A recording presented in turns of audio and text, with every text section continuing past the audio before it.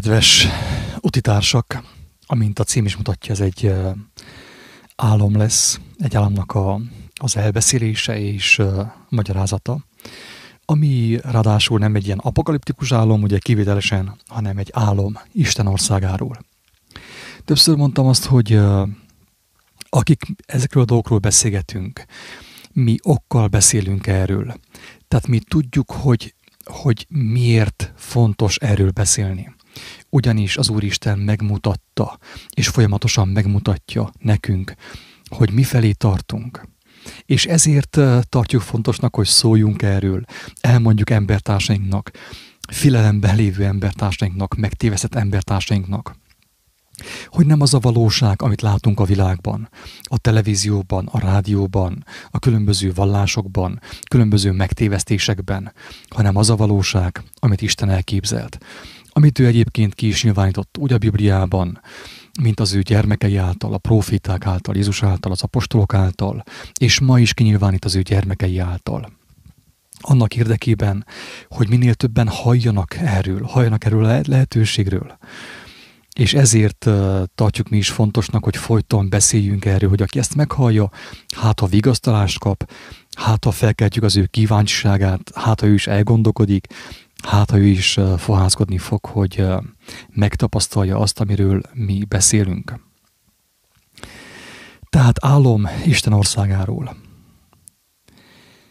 Az Úristen szüntelenül hívogatja az övéit, ez teljesen biztos. Tehát én, amióta ezen az úton vagyok, látom, hogy milyen sok módon, milyen sokféleképpen próbálja az Úristen úgymond felkelteni az emberek figyelmét arra, hogy amit a földön van, az nem a valóság. Legalábbis nem az a valóság, amit ő elképzelt.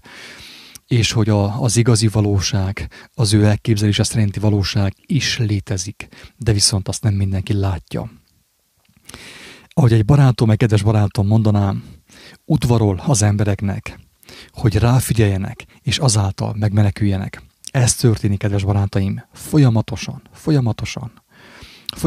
vigasztal, folyamatosan bátorít, és azok, akik még nem fordultak hozzá, akik még nem ismerték meg az ő szavát, azokat is folyton hívogatja, hogy gyertek, forduljatok hozzám, gyertek, beszélgessünk. Mert a Jelenések könyvében azt mondja Jézus, hogy imé, az ajtót előtt állok és zörgetek. Tehát szinte mint egy vőlegény, tényleg mint egy udvarló. Az ajtód előtt állok és zörgetek. És hogyha meghallod az én szómat, az én zörgetésemet, akkor beengedsz, és veled vacsorálok, és beszélgetünk. És azáltal mit fogok csinálni? Elmondja őszintén Jézus. Azt mondta, hogy el fogom terelni a figyelmedet a világról, a világi hírekről, az emberi gondolkodásról, az emberi felfogásról, hogy megismerd az igazságot, és szabaddá váljál azáltal. Egy kedves barátunk kapta ezt az álmot.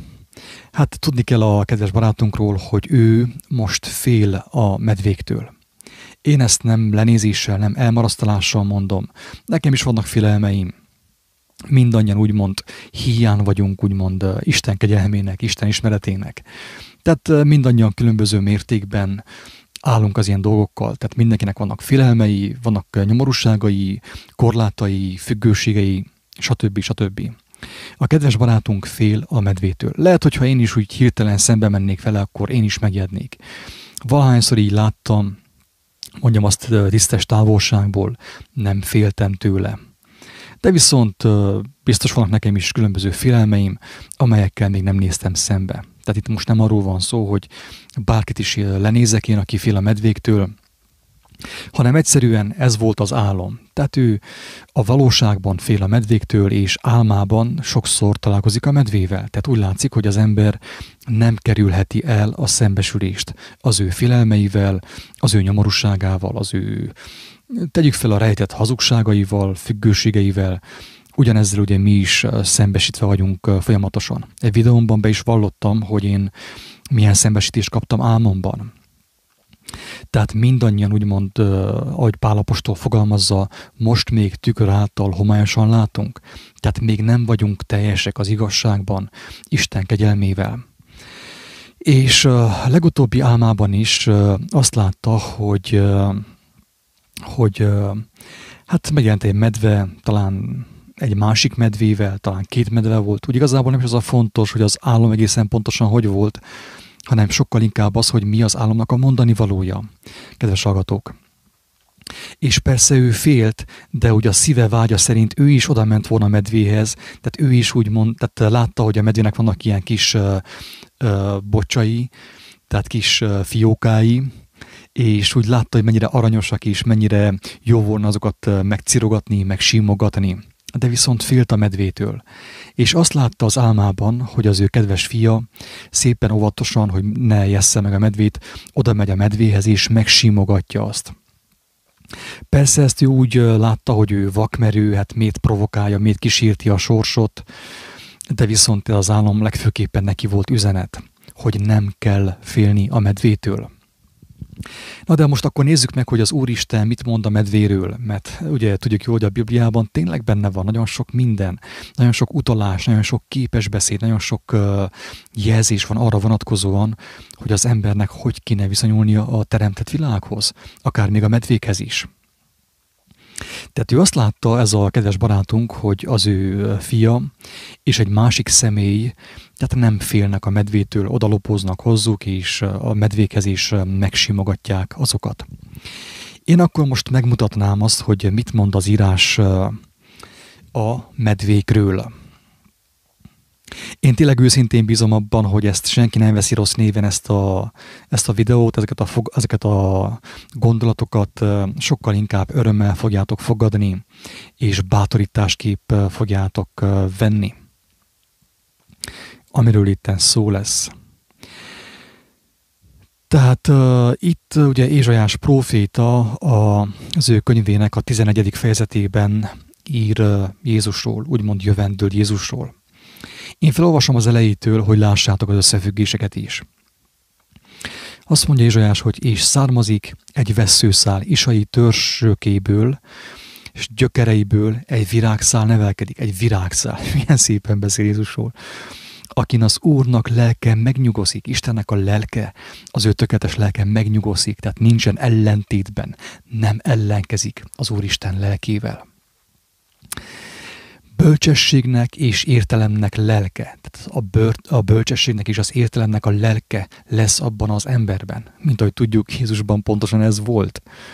Tanácsnak és hatalomnak lelke, az Úr ismeretének és félelmének lelke. Tudjuk jó, hogy az Ószövetségben az Isten félelem az nem úgy értendő, mint ahogy mi értjük a félelmet, ugye, amikor félünk az ellenségünktől. Ennek a fogalomnak teljesen más jelentése van, mint ahogy az emberek gondolkodnak a félelemről. Tehát nem rettegni kell úgymond Istent, hanem sokkal inkább ez szerelemről szól, egy olyan szerelemről, olyan szeretetről, ami emberi szavakkal úgymond szinte, majdhogy nem, kifejezhetetlen. És gyönyörködik az Úrnak félelmében, az Úrnak ismeretében, és nem szemeinek látása szerint ítél, drága embertársak, könyörgöm, gondolkozzunk el ezen. Nem a fizikai szemeinek látása szerint ítél, nem attól félő, nem attól tart, amit ő lát a világban, hanem sokkal inkább ő arra figyel, amit ő lát a lelki szemeivel. Istennek az igazságára figyel. Pál apostol ugyanezt mondja, hogy mi nem látásban járunk, tehát nem is vakságban, de nem a szemeink szerint ítélünk. Azt mondja, hogy mi nem arra figyelünk, amit a fizikai szemeinkkel látunk, hanem arra, amit a lelki szemeinkkel látunk. Tehát nem a láthatókra nézünk, hanem a láthatatlanokra, így fogalmaz Pál. Mert a láthatók, azok elmúlnak, ideig, óráig valók. Ezért mi sokkal inkább nézünk a láthatatlanokra, ami lélekben kijelentetik azok számára, akik vágyakoznak Isten ismeretére, az igazság ismeretére. Tehát azt mondja, hogy és gyönyörködik az Úrnak félelmében, és nem szemeinek látása szerint ítél, és nem füleinek hallása szerint bíráskodik, kedves hallgatók, nem a rádiót figyeli, nem a televíziót nézi, nem a Facebookot görgeti, nem az ő fülére hallgat, nem az ő szemeire hallgat, hanem sokkal inkább, ahogy Jézus mondja, Isten lélek, ő szent lélek, és aki ismeri Istent, avagy aki imádja Istent, lélekben imádja őt, lélekben tiszteli őt, lélekben hallja őt, lélekben látja őt. Nagyon fontos, kedves hallgatók, ez a bekezdés, ez annyira fontos, hogy aki ezt nem érti meg, az teljesen biztos, hogy el fogják vinni a hírek, a hazugságok özöne. A hazugságnak a hullámai el fogják az ilyen embert vinni. Könyörgöm, gondolkodjatok el azon, hogy miért mondja Isten, miért mondja a Biblia oly sokszor, hogy ne azt szerint ítéljünk, amit látunk, amit hallunk, hanem lélek szerint ítéljünk, mert az Úristent csak lélek által lehet megismerni. Pál apostol azt mondja, ne a láthatókra nézünk, hanem a láthatatlanokra, mert a láthatók ideig, óráig valók. Viszont Isten igazsága, Jézus szava örökkévaló, drága embertársak, örökkévaló. Azt mondja, hogy igazságban ítéli a gyöngéket, és tökéletességben bíráskodik a föld szegényei felett. Megveri a földet szájának veszélyével, tehát nem fizikai karddal, hanem szájának veszélyével. Az általa kijelentett szavakkal úgymond megítéli a földet, és elmondja, hogy mindenki, tehát ő nem azért jött, hogy elítélje a földet, hanem azért, hogy elmondja az igazságot. Mert az utolsó órában minden lélek, minden emberi lélek az ő szavai szerint lesz megítélve. Tehát ő most nem ítélte el a földet, amikor itt volt 2000 évvel ezelőtt, de viszont azt elmondja, hogy minden ember az ő szavai szerint lesz megítélve. Nem az Attila szavai szerint, nem a kiáltó szó szavai szerint, nem a papbácsik és nem a vallások szavai szerint, hanem az ő személyes szavai szerint, amelyet az ember csak személyesen ismerhet meg. Ezt is elmondja sokszor. Derekának övedzője az igazság lészen, és vesélynek övedzője a hűség. És akkor most jól figyeljetek, kedves hallgatók, mert Isten ugye elmondja Ézsaiás szavai által, elmondja, hogy milyen a mennyek országa már az Ószövetségben. Felhívja a figyelmet arra, hogy Jézus hova hívja az emberiséget, milyen állapotba hívja, hova hívja. Mert tudjuk jó, hogy ez a mennyek országa az úgy igazából nem tér, tehát nem köthető sem térhez, sem időhöz. Azt mondja Ézsaiás ajkai által, Ézsaiás keze által az Úristen, és lakozik a farkas a báránnyal. Figyelem, lakozik a farkas a báránnyal. Az elbukott fizikai földvilágban mi történik? A farkas megtámadja a bárányt és széttépi. De viszont a tökéletességben, a mennyek országában lakozik a farkas a báránnyal, és a párduc a kecskefiúval fekszik. A borjú és az oroszlánkölyök és a kövér barom együtt lesznek. Tehát az oroszlán nem bántja a borjút, a kövér barmot. Együtt lesznek. És egy kisgyermek őrzi azokat. Tehát a kisgyermek sem fél az oroszlántól. Pontosan, mint ahogy Dávid sem félt az oroszlántól. A tehén, figyelem, drága embertársak, a tehén és a medve legelnek. Együtt legelnek. És együtt feküsznek fiaik. Az oroszlán, mint az ökör, szalmát eszik, és gyönyörködik a csecs szopó a viperák lyukánál. Nem kell félni a kígyótól. És a csecstől elválasztott a baziliskus lyuka felett terjengeti kezét. Nem ártanak, és nem pusztítanak sehol szentségemnek hegyén, mert teljes lészen a föld az Úr ismeretével, mint a vizek a tengert beborítják. Ó Istenem, milyen szép szavak, tehát hihetetlen. Hányszor mondom, minden videóban elmondom, hogy könyörgöm, drága embertársak, utitársak, bajtársak, igazságszeretők, Isten szeretők, ne foglalkozzatok a hírekkel. Kapcsoljátok ki a rádiót, kapcsoljátok ki a televíziót, kapcsoljátok ki a Facebookot is, ne kattintsatok folyton rá az érdekesebbnél érdekesebb hazug hírekre, mert azok viszik el a figyelmedet Isten országáról. Isten azt mondja, hogy ha ráfigyelünk az ő szavára, akkor teljesen biztos, hogy ő meg fog tartani minket. Nem lesz olyan nagy veszedelem a földön, hogy ő ne tudna minket a mindenható erejével megtartani és felemelni. De viszont ez fontos, hogy mi ne a hírekre, ne a világi hírekre, ne a brit tudósok, ne az orvosok híreire, ne a politikusok és ne a vallási vezetők híreire. Mert mondtam, hogy a vallás elbukott. A Jelenések könyve tisztán elmondja, hogy a vallás elbukott, a kereszténység elbukott. Én nem az emberek ellen beszélek, hanem azok ellen, azon szellemiség ellen, amely megtéveszti az embereket Isten és Jézus nevében. És folyton azt mondom, hogy ha valaki nem hisz bennem, akkor higgyen az Úr Istenben. Ő személyesen tanulmányozza az írást, az evangéliumot, és vágyakozzon megismerni az igazságot, és meg fogja ismerni azt, drága embertársak. Én nem gonoszságból mondom, nem rossz szándékkal mondom azt, hogy el van bukva a Vatikán, hogy a Vatikán összefeküdt a világi hatalommal, a pénzzel, és nem az, aminek mutatja magát. Tehát Isten megmutatja a próféták által, az apostolok által és Jézus által. Őket ismerjük meg, az ő szavait ismerjük meg, és akkor teljesen biztos, hogy szabaddá fogunk válni. A lényeg az, kedves hallgatók, hogy Isten elmondja, hogy a mennyek országában, az ő szentségének hegyén nem lesz ártás. Azt mondja, nem ártanak és nem pusztítanak, nem lesz ragadozás.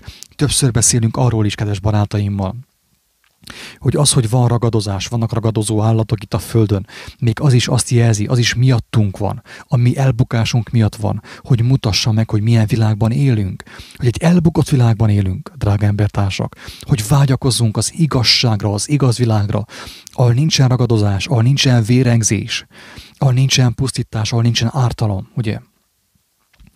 Tehát Ézsaiás próféta szavai által Isten megmutatja, hogy milyen a mennyek országa, amelyet ki fog elhozni számunkra.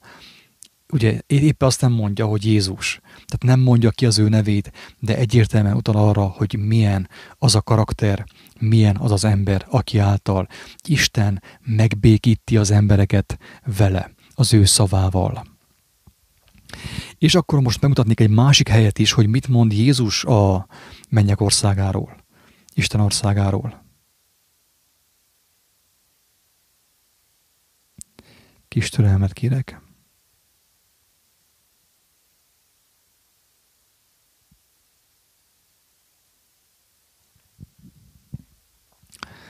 Megkeresem.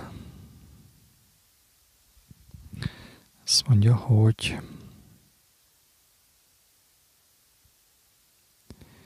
itt van. Szemmel látható.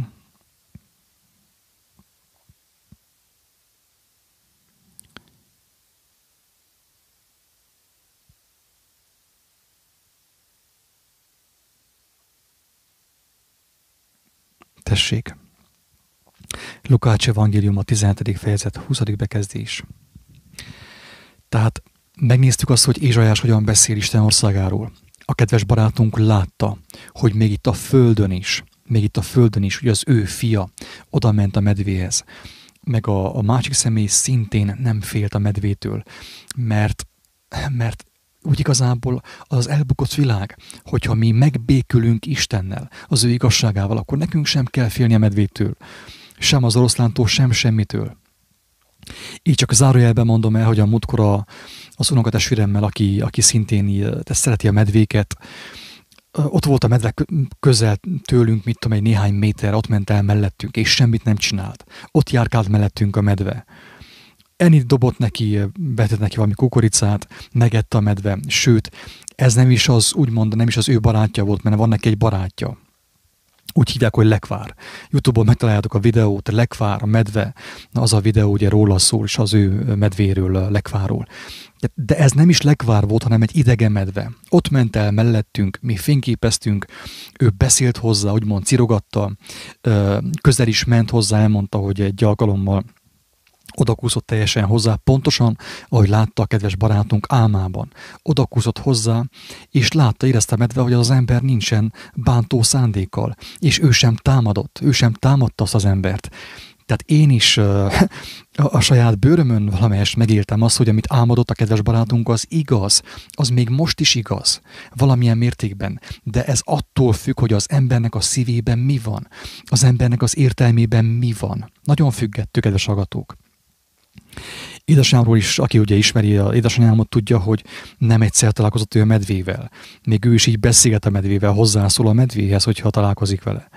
Volt olyan, hogy itt kint mosott a ház előtt, és a medve ott ment el mellette a két boccsal, és semmit nem csinált. Szépen fogta a telefonját, lefényképezte, azzal mindenki ment a dolgára.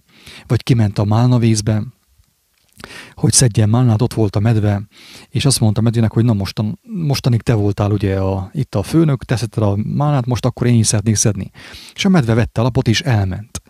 Tehát ez a mennyek országa, kedves hallgatók, már most is tudna ez működni. De ehhez mi a fontos, kedves hallgatók? Az, hogy bennünk megszülessen a mennyek országa. Bennünk fontos megszülessen a mennyek országa.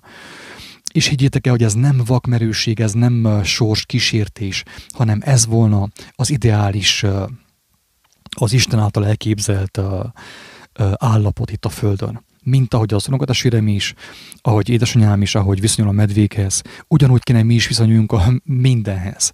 De nem csak a medvékhez, hanem egymáshoz, kedves hallgatók, legfőképp egymáshoz, hogy szeressük egymást, ne beszéljünk elmarasztalóan egymáshoz, ne legyünk versengők, ne versenyezzünk, ne gonyolodjunk, ne hazudozzunk, és így tovább, és így tovább. És abban a helyben a mennyek országa megjelenik már közöttünk is, valamilyen formában, valamilyen mértékig. Persze az lehet, hogy nem lesz tökéletes itt ugye a Földön, de viszont már most kéne, hogy éljük a mennyek országát, drága embertársak. Mit mond Jézus a mennyek országáról? Ő azt mondja, hogy ugye azt írja a Lukács evangéliuma, hogy a 17. fejezetben, 20. bekezdés, hogy megkérdeztetvén pedig a farizeusoktól, mikor jő el az Isten országa. Felele nékik, és mondta, az Isten országa nem szemmel láthatólag jő el. Drága embertársak, jó figyeljetek! Az Isten országa, a mennyek országa nem szemmel láthatólag jő el. Ha valaki arra vár, hogy a Duna TV-ben, majd a Euronews-on bejelentik, hogy eljött Isten országa, az ilyen ember sosem fogja meglátni azt. Mert Jézus azt mondja, hogy az Isten országa, a mennyek országa nem szemmel láthatólag jő el. Sem azt nem mondják, imé itt vagy, imé amott van. Tehát nem itt, vagy nem ott van. Itt is jelzi, hogy a mennyek országa az tértől független. Nem itt van a mennyek országa, nem amott van a mennyek országa, nem Kínában, nem Amerikában, nem Alaszkában, nem Gyergyóban van a mennyek országa. És nem szemmel láthatólag jő el a mennyek országa, hanem, mit mond Jézus? Mert imé, az Isten országa ti bennetek van. Persze ezt nem azokra az emberekre értik, akik nem is ismerik az igazságot, vagy nem akarják megismerni személyesen. Nem akarják hallani azt, hogy Jézus tényleg beszél hozzuk. Jézus valóban feltámad. És az nem vicc, ez nem egy babonaság, ez nem egy vallás. Ez vallástól független. Hogy a feltámadás lelke, az szól az emberekhez, folyamatosan szólongatja őket, mint ahogy a kedves barátunkat szólongatta álmában, és próbálta megmutatni számára, hogy mi volna a mennyek országa. A mennyek országa már itt a Földön, félelemmentes, drága embertársak. Tegnapi videóban is elmondtam, hogy aki fél, az vegye tudomásul azt, hogy ő nem lett teljes az igazságban, Isten szavában. A félelem ilyen szempontból is egy útjelző, egy irányjelző, mert jelzi számunkra, hogy nem lettünk teljessé még az igazság, avagy az Isten ismeretében. Ezt nem lenézéssel mondom, nem gonnyal mondom, hanem azért mondom, aki magára ismer, az vágyakozzon megismerni Istent. Nem kell hozzám jönni, nem kell hozzám fordulni. Sosem hívok én senkit sem magamhoz, hanem azt mondom, hogy Isten él, valóban volt feltámadás. Isten él és beszél. És segít mindenkinek megismerni az igazságot. De ehhez fontos, hogy személyesen hozzáforduljunk, hogy bíráljuk fölül a mi vallásos ismereteinket, a mi emberi ismereteinket, bíráljuk fölül az ő szavával, drága embertársak, az ő szavával. Vágyakozunk az evangélium ismeretére, hogy azt mi megismerjük, de személyesen. Hogy vágyjunk arra, hogy az Úristen jelentse ki nekünk szemtől szemben az ő igazságát, hogy megteljünk azzal, hogy az ő igazsága, az ő szava kiszorítsa a félelmet a mi szívünkből, a mi értelmünkből. Ez a mennyek országa, drága embertársak, legalábbis Jézus szavai szerint. Ugye, hogy mennyire fontos eldönteni, hogy kit követünk. Vallásokat követünk, a hinduizmust, a buddhizmust, a kereszténységet, a gyülekezeteket, a vallásokat követjük, az embereket követjük. vagy pedig az élő szót. Hát azért támad fel Jézus, kedves hallgatók, hogy megmutassa számunkra, hogy az igazság él, az igazság élő és ható, az igazság élő és ható, és mindenki hallhatja személyesen. Tényleg, drága embertársak, remélem, hogy senki nem veszi zokon ezeket a szavakat. Én tényleg jó szándékkal mondom, amit mondok, hogy vágyakozunk arra, hogy felülbíráljuk a mi emberi gondolkodásunkat, a mi emberi filozófiánkat, a vallásos gondolkodásunkat, a hagyományokhoz tapadt gondolkodásunkat, bíráljuk fölül Isten szavával, amit ő kijelentett Jézus ajkai által, az apostolok ajkai által, a próféták ajkai által. És látjátok, hogy Isten mennyire irgalmas és mennyire szereti az embereket, hogy álomban is csalogatja őket, és próbálja neki megmutatni, nekünk megmutatni, nekem is személyesen megmutatja, hogy nem szabad féljek, hogyha én teljes vagyok az ő szavával. Nincs helye az én szívemben, sem a félelemnek, sem az aggodalomnak, sem a pániknak, sem a reménytelenségnek, sem a bizonytalanságnak, sem a bizalmatlanságnak. Érthető, kedves hallgatók? Ez a lényeg a mennyek országának. A Jézus elmondta, egyik helyen azt mondja, hogy a mennyek országa ti bennetek van, ti bennetek, akik megismertétek, akik ismeritek a szót, a logoszt, az igét, Isten kijelentését, és nem emberekhez fordultok igazságért, hanem a magasságos Istenhez, aki él és beszél, mert feltámasztotta Lázárt, feltámasztotta a kislányt, feltámasztotta Jézust.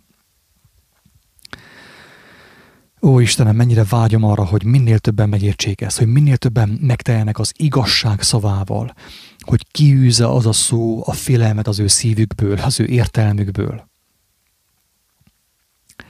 Tehát Isten országa nem itt van, vagy nem ott van. Tehát tértől független, időtől független, kedves hallgatók. Tértől és időtől független. Erről sokszor beszéltünk már. Az evangélium is szól erről, csak meg kell érteni. Istennek a lelkét kell venni ahhoz, hogy megértsük azt. Ezért mondja Jézus, hogy van újjászületés. Nikodémusz mesternek, ugye a farizeusnak elmondja, hogy Nikodémusz, ha nem születtek újjá víztől és lélektől, az én szavam által, és Isten lelke által, ha nem születtek újjá, akkor nem fogjátok ezeket megérteni. Nem fogjátok meglátni Isten országát.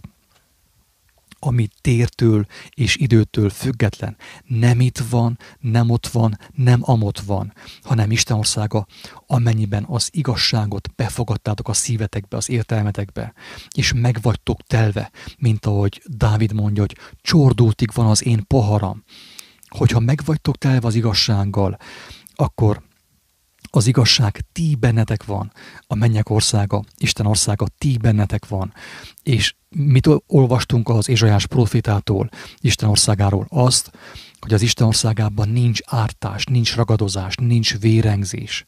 Ezért, hogyha az Isten országa te benned van, drága barátom, drága hallgatóm, a te szívedben, a te értelmedben van, és a te fejed nem a hírekkel, nem a Covid hírekkel van tele, nem a propagandával van tele, nem a politikai hírekkel, nem az orvostudomány híreivel, nem a vallásos hírekkel van tele a te fejed, hanem az igazsággal, olajjal, Isten szavával.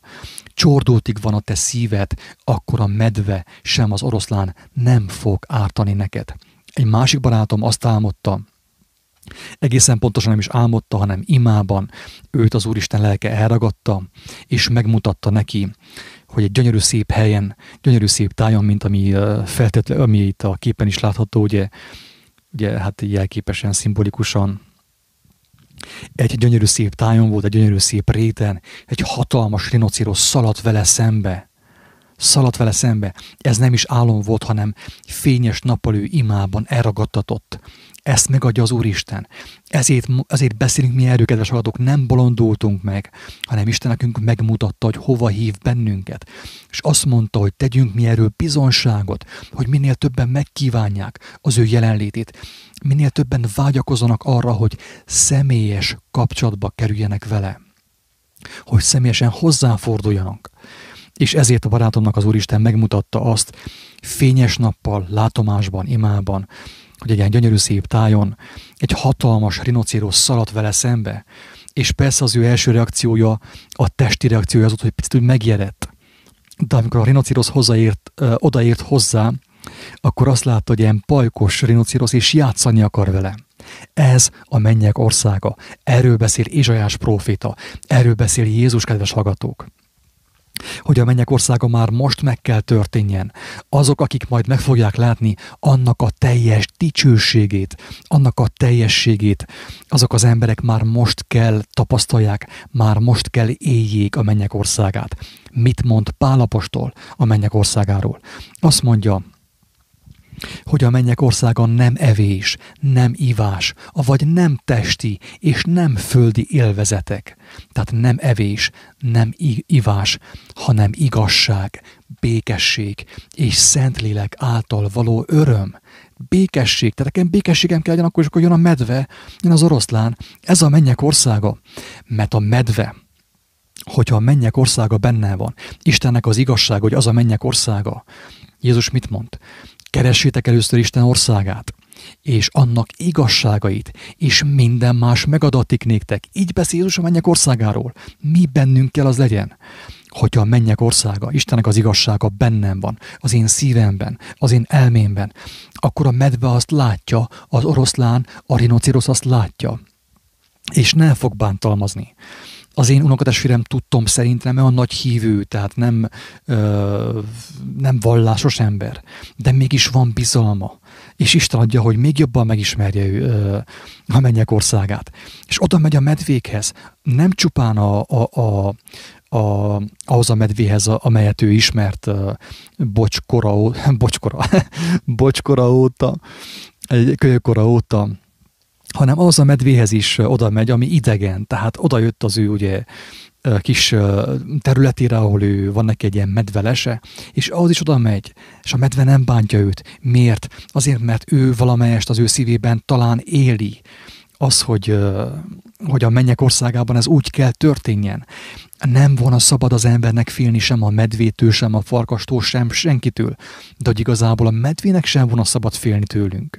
Kedves hallgatók, ez a mennyek országa. Tehát, ahogy Pál apostol mondta, a mennyek országa az nem evés, nem ivás, nem testi és nem földi élvezetek, hanem igazság, békesség. Hello, békesség. Ha jön a veszedelem, ha jön a háború, bármi. La vita è bella, gyönyörű szép film arról, hogy mit jelent a mennyek országa. Ott volt a két zsidó, a gyerkőc meg az apukája a gettóban, és napokon belül ugye kivégezték őket, de ők nem féltek. Miért? Azért, mert a mennyek országa ő bennük volt, az ő szívükben volt, drága barátaim. Ez a lényeg, ez az igazság. Ezt hirdessétek, ne a híreket, ne a Covid híreket, ne a parlament híreket, drága embertársak. Ezt terjesszétek. Aki ezt a videót megosztja, azzal is segít valamit. De én arra vágyom, hogy mindenki az ő szívéből, az ő saját bizonságából beszéljen az Isten országáról. Mert az Isten országa legyőzi a világot. Jézus azt mondta, hogy én már legyőztem a világot. Rám figyeljetek, ne emberekre, ne vallásokra, ne a politikára, ne a Covid hírekre figyeljetek, hanem rám figyeljetek, mert én már legyőztem a világot. És akkor lesz nektek békességetek minden körülmények között. Úgy az éhezésben, mint a jól lakásban, úgy a bőségben, mint a szűkségben, drága embertársak. Ez a mennyek országa. Ó Istenem, nem tudom, ezt hogy tudnám még mondani másképp, hogy minél többen megértsék, és hallják a lényeget. Hogy én nem magamtól szólok, nem azt mondom, amit én akarok mondani, hanem azt mondom, amit az Úristen ad nekem, hogy mondjak, hogy minél több embert úgymond bátorítsak, vigasztaljak, és feléje irányítsak. Mert Jézus azért szólt emberi szavakkal, azért küldte Isten Jézust is, hogy fizikai testben, emberi szavakkal szóljon hozzánk, mert a mi lelki hallásunk, a lelki látásunk már eltompult. Ezért volt szükség arra, hogy Jézus szóljon fizikai szavakkal. Az apostolok is ugye emberi szavakkal szóljanak, hogy én is emberi szavakkal szóljak. Mert aki nem hallja Istent az ő lelkével, először így kell hallja, ilyen buta emberi szavakkal, amiket én mondhatok. Mert aki hallja buta emberi szavakkal az Isten országának a hírét, az fennáll a lehetősége, hogy ő is kíváncsi lesz. Ő is kíváncsi lesz, és ő is vágyakozik majd. És ő is fohászkodik majd, és akkor hallani fogja az ő lelki szemeivel is, lelki füleivel. Ez a lényeg az evangélium hirdetésnek, drága embertársak. Azért beszélek folyton minden nap, naponta 2-3 videó. Folyamatosan, és azt mondta Jézus, hogy csináljuk mi is ezt. Azt mondja, hogy ti vagytok a világ világossága, drága embertársak. Maszkkal az arcunkon nem lehetünk a világ világossága. Jézus, amikor a leprást meggyógyította, nem volt maszk az arcán, nem félt a leprástól, sőt, meggyógyította őket. Egyszerre 10. Mi is ezt kell csináljuk. Az igazsággal, az igazság hatalmával, erejével. Gyógyítsuk egymást, imádkozzunk egymásért. És ne annak a hatalomnak engedelmeskedjünk, amely félelemben tartja az embereket, hanem annak a hatalomnak, annak az örökkévaló hatalomnak, amelyet Jézus lehozott a földre. Nem tudom még mit mondjak, tényleg. Kiprédikáltam a lelkemet megint. Tényleg. Remélem, hogy valaki meghallotta a lényeget. Mostantól még több olyan videó lesz, drága embertársak, amelyben arról fogunk beszélni, hogy az Úristen milyen módon mutatja meg nekünk Isten országát. De ez mind nem elégséges. Szükséges, hogy te is személyesen, ne egy másik ember által, ne egy felekezet által, ne egy vallás által, hanem személyesen Istenhez fordulj, hogy te is hallhassd őt. Ez a lényege. Talán 2 napja készítettem egy videót az imáról, hogy mi a mi atyánk jelentése. Azt hallgassátok meg, hogy mert Jézus megmutatja a mi atyánkba, hogy hogyan kerülünk be abba az állapotba, hogy halljuk a jó Istennek a hangját. Hogy mi is halljuk az ő hangját, ne csak mi beszéljünk neki. Álom Isten az Isten országáról. Látjátok, hogy ennek a kedves barátunknak Isten nem mutatott semmi újat, mert az ő hatalma, az ő uralma, az ő igazsága mindig is ugyanaz volt. Azt mutatta meg álomban a mi kedves barátunknak, amit megmutatott Ézsaiásnak, amit Jézusnak, amit nekünk is megmutat. Most akkor döntsük el, hogy ezentúl honnét szerezzük mi a híreket. A világból, a rádióból, a televízióból, a vallásokból, a tudományos hírmondókból, a magazinokból, vagy pedig az élő Istentől. A proféták szavaiból, Jézus szavaiból, az apostolok szavaiból, és Isten lelkéből, aki folyton hallatja magát az övéivel, mert mi halljuk őt. Én azt szerint csinálom a videókat, drága embertársak, amit hallok, hogy miről beszéljek, mire figyelmeztessem az embertársaimat, mit mondjak nekik. Higgyétek, hogy ez így van, én nem a saját fejem szerint csinálom a videókat. Még ha néha van is tévedés, néha belekerül az én gyarlóságom, az én indulatom a videóimban. Higgyétek, hogy az indítatást, a motivációt az élő Istentől kapom. Mert bejött ő az én szobámba, hogy engemet megszólítson, és engemet magával ragadjon, hogy ne a világra figyeljek, hanem ráfigyeljek, az igaz szóra figyeljek, amiben gyógyulás van, egészség van, életöröm van, örök élet van. Ingyen kaptátok, ingyen adjátok.